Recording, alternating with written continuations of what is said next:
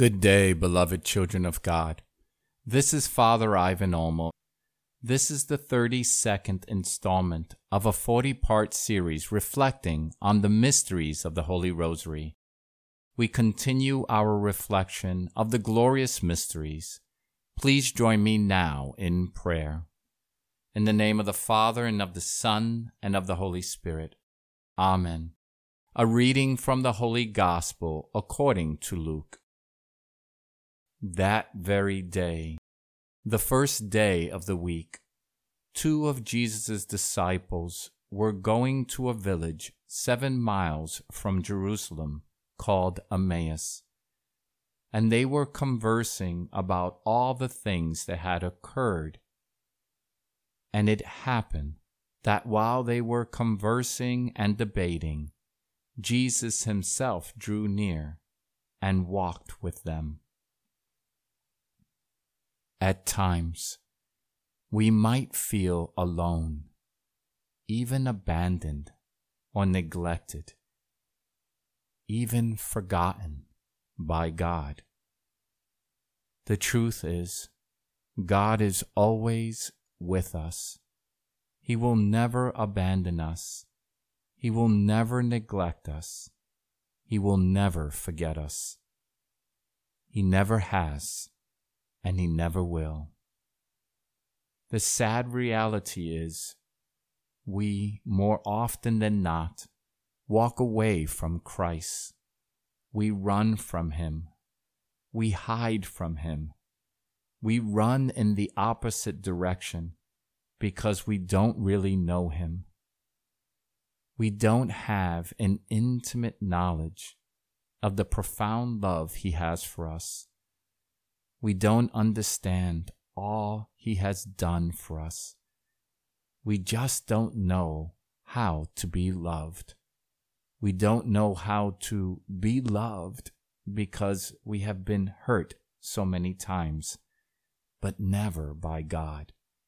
Yes, it's true. God has never hurt you. God's will is our happiness. He desires to love us. He wants to be with us, but we run in the other direction. We hide from His love. We run so fast and furious, so quick and hurried, but we are so slow of heart, slow to love, slow to forgive, slow to forget, so slow to be loved by God.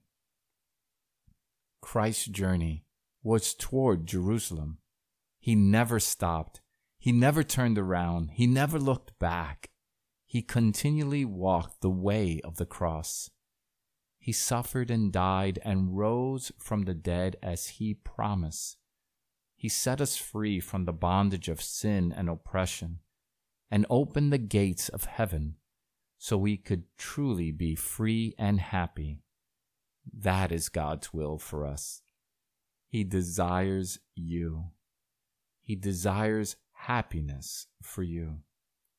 We must learn to deny ourselves, take up our cross, and follow Jesus, who is the way to the Father, the means to our happiness, the journey home.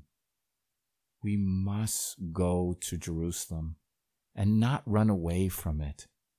We must walk the way of the cross. I love how Jesus meets us where we are and then walks with us even when we are heading in the wrong direction. He is ever so patient with us because He loves us, and He truly wants us to reach the Father.